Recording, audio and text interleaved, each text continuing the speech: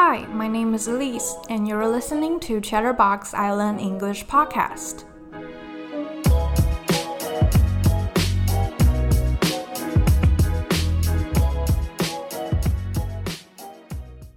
Welcome back to Chatterbox Island English Podcast. I'm your host, Elise. If you're new to this podcast, hello and welcome. This is an all-English podcast, but we don't talk about grammar rules or vocabulary like other English learning podcasts. Instead, we just talk about some easy and everyday topics. And I usually put all the keywords of each episode down in the description, so feel free to check them out if you want to. I hope you'll find this show interesting, and be sure to subscribe if you enjoy the content. So in the last episode, we talked about self-help books, which has become one of the most popular genres of books over the past decade, and why they are probably not as helpful as you think they are, which inspired me to do something a bit different on this podcast. So I also talked about wanting to read more books in that episode. And I thought, why not share and review some of the books that I have read on this podcast? Here's the thing. I did some research and listened to other podcasts that talk about books. And I found out that most of them talk about nonfiction books. But I have been a big fan of fiction and literature and just stories in general ever since I was little. I always think that telling a story with a message behind is much more powerful than just telling the message itself. And what's more interesting, at least to me, is that everyone can get different messages or inspirations from the same story. So I'm not exactly sure how I'm going to do these book reviews or if anyone wants to listen to them. But I just want to try and start this series and see how it goes. I think I'll do one book review or book sharing every month. So if you're not interested in this series, don't worry, I'll still be doing the usual content. I'm just going to sprinkle a little bit of experiment on this podcast. Also, a quick note before we start. One of the subscribers, Isla, actually left a comment on Apple Podcasts saying that she enjoys the show, and I really do appreciate it.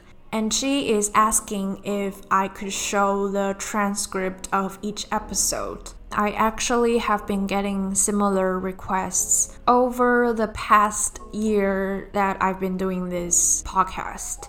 But the thing is, I don't have the transcript as well.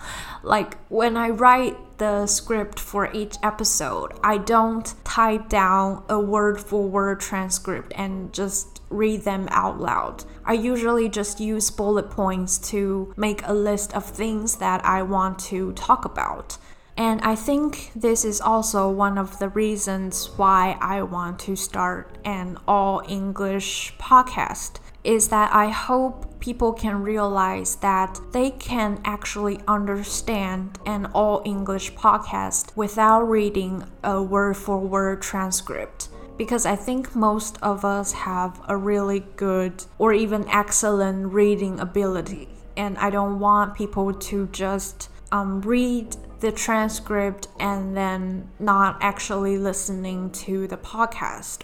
So I hope that this answer doesn't disappoint anyone. But I am a one-person show. I write my own script, I record, I host, and I edit all the files by myself. And I really don't think having a transcript will help, if that makes sense.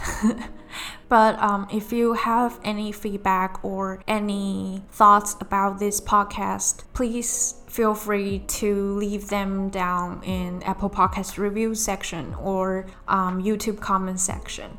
But this is my response to all the requests of transcript for each episode. Okay, now that I have rambled more than enough, we are just going to start the series with probably one of my favorite genres of books, which is dystopia. Dystopia is the opposite of utopia, 乌托邦 in Mandarin Chinese, which usually describes a non-existent society that is better than contemporary society. But a dystopia, however, often describes a dehumanized world dominated by tyrannical governments or a world with environmental disasters. And one of the recent popular dystopian series is probably The Hunger Games, which was later adapted into a movie franchise. I don't know if any of you guys are a fan of Hunger Games.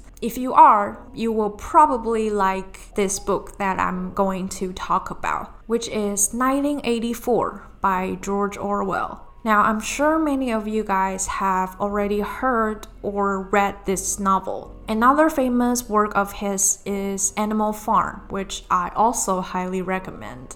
So the story takes place in an imagined future, 1984. Oh, by the way, this novel was published in 1949. So at that time, 1984 was the future. So in this imagined future, the world is divided into 3 superstates. One is called Oceania, which includes the whole Southern and Northern America, Ireland, Britain, Australia, and South Africa. Another one is called Eurasia, which includes continental Europe and Russia. And finally, the other is called East Asia, which includes China, Japan, Korea, and Southeast Asia. So the 3 superstates are constantly at war and are all controlled by totalitarian governments. Now, the story focuses on Oceania, and more specifically London, where our protagonist, Winston Smith, lives. The government is controlled by the party with the capital P, and with Big Brother being the leader. But we never actually get to see who Big Brother is in the whole novel. He is kind of a heroic leader and the symbol of the party. And there are 4 ministries in the party. The first one is Ministry of Peace, which supports the war against 2 other superstates. The second one is Ministry of Plenty, which rations and controls the distribution of food, goods, and other domestic production. And then there's Ministry of Truth, which controls news, entertainment, arts, education, and any other information-related industry. And finally, there's Ministry of Love, which monitors, identifies, arrests, tortures, and converts anyone who shares different opinions. And there are 3 levels of people in Oceania. The first one is inner party members, who are the core members of the party and make up about only 2% of the whole population. The second one is outer party members, who are usually the middle working class in different ministries and are the major target of the party's propaganda. And the rest are proles, who make up the majority of the population,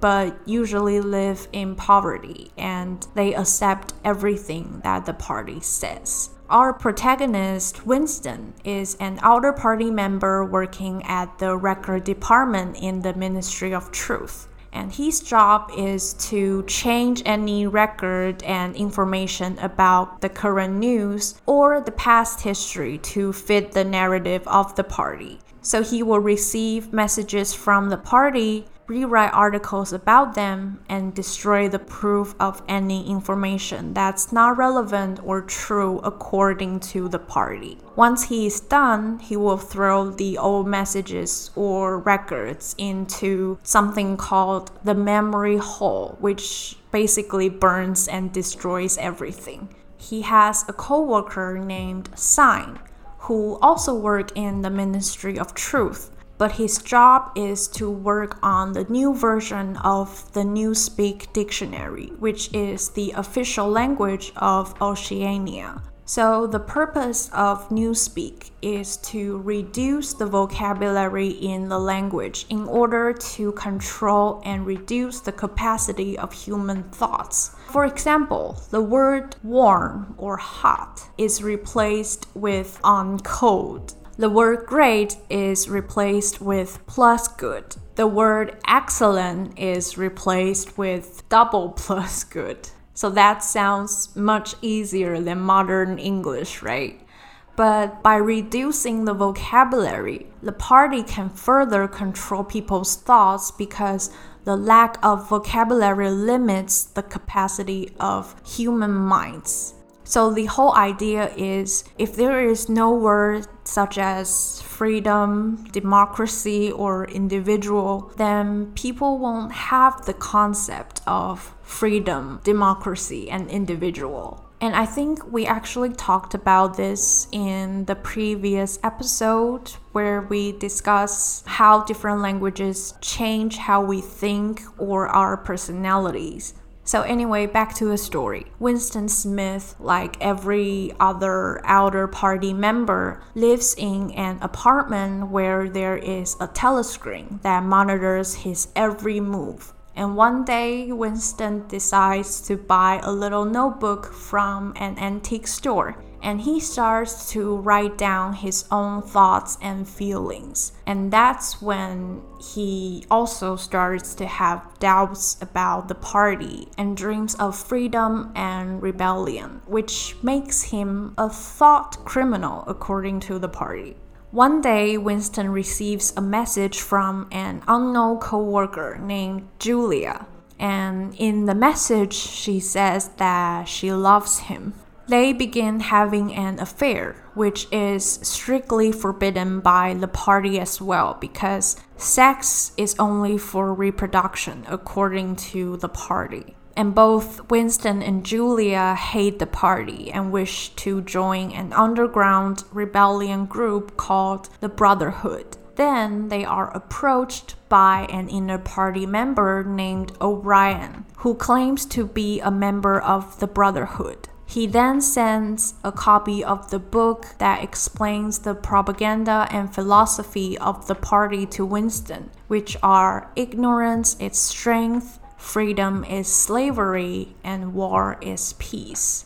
So the book basically explains thoroughly how the party maintains its power by reducing the thought capacity of its people to better control them, capturing people who seek rebellion and freedom, being constantly at war with the other two superstates to bring up loyalty and patriotism in its people, and how it deceives and manipulates its people to maintain its absolute power.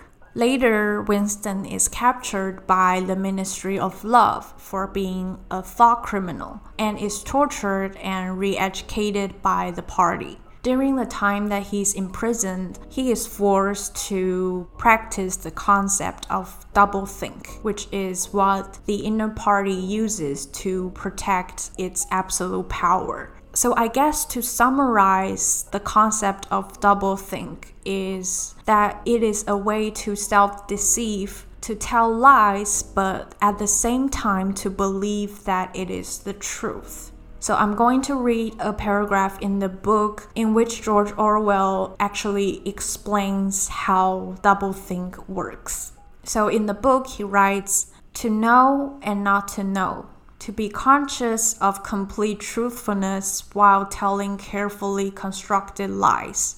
To hold simultaneously two opinions which cancelled out, knowing them to be contradictory and believing in both of them. To use logic against logic.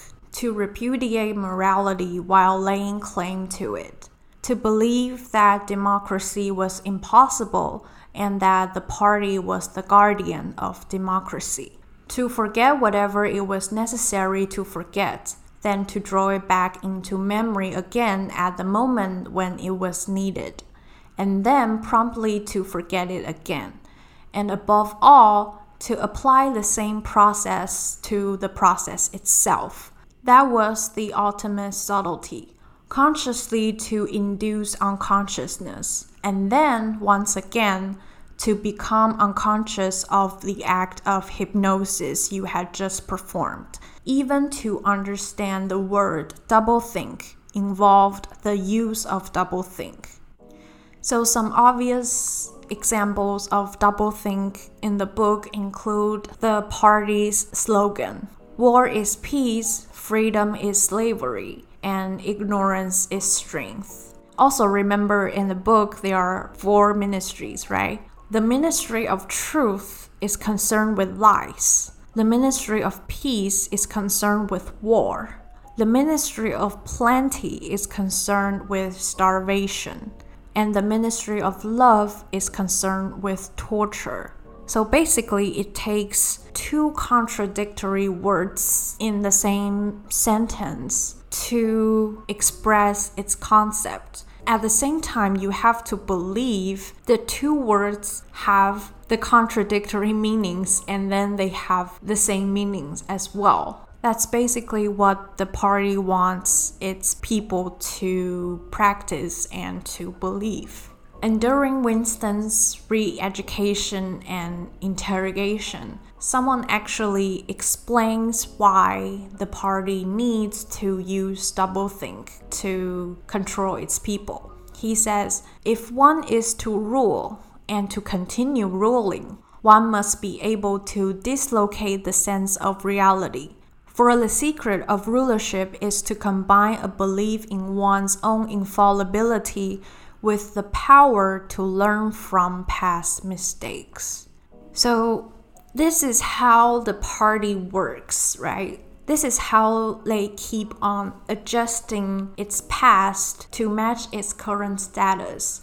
They keep on insisting that they are right while at the same time knowing that they are doing something wrong and then keep going back to correct the mistakes that it has made, which, it's kind of contradictory.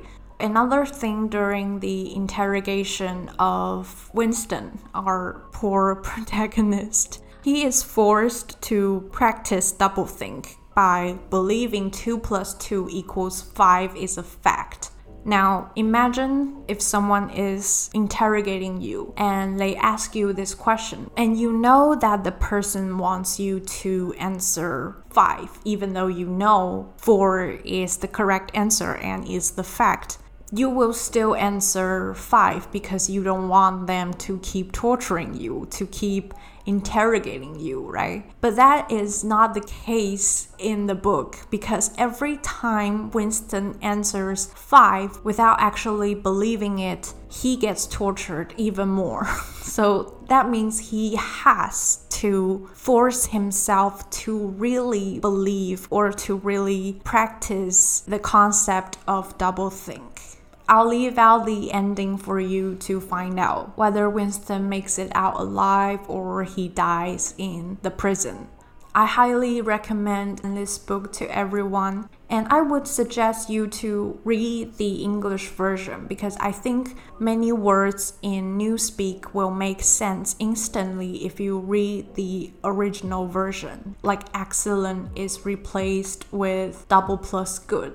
You will instantly realize how they simplify the language. Also, one of my favorite quotes from the book is, "Those who control the present control the past, and those who control the past control the future."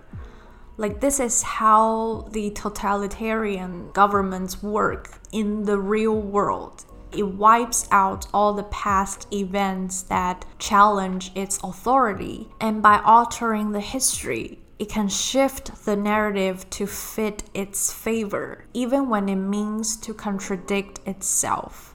I think what's so fascinating about this book to me is that how accurate and realistic it depicts dictatorship and totalitarianism, which is also kind of scary and depressing in a way because you think something like this will only happen in a fictional book, but it's really just the reality. It's how the real world works. Anyway, that's all for today's Chatterbox Island English podcast book review. Let me know what you think about this episode or this series. Please feel free to leave a comment in the Apple Podcast review section or YouTube comment section. And I would really love to know because I'm doing this for the first time, as you can see. But if you enjoy this episode, you can subscribe to our show on Anchor, Spotify, Apple, Google Podcasts, KKBox, and SoundOn. You can also find our shows on YouTube and go on our website, that's www.eisland.com.tw for more information.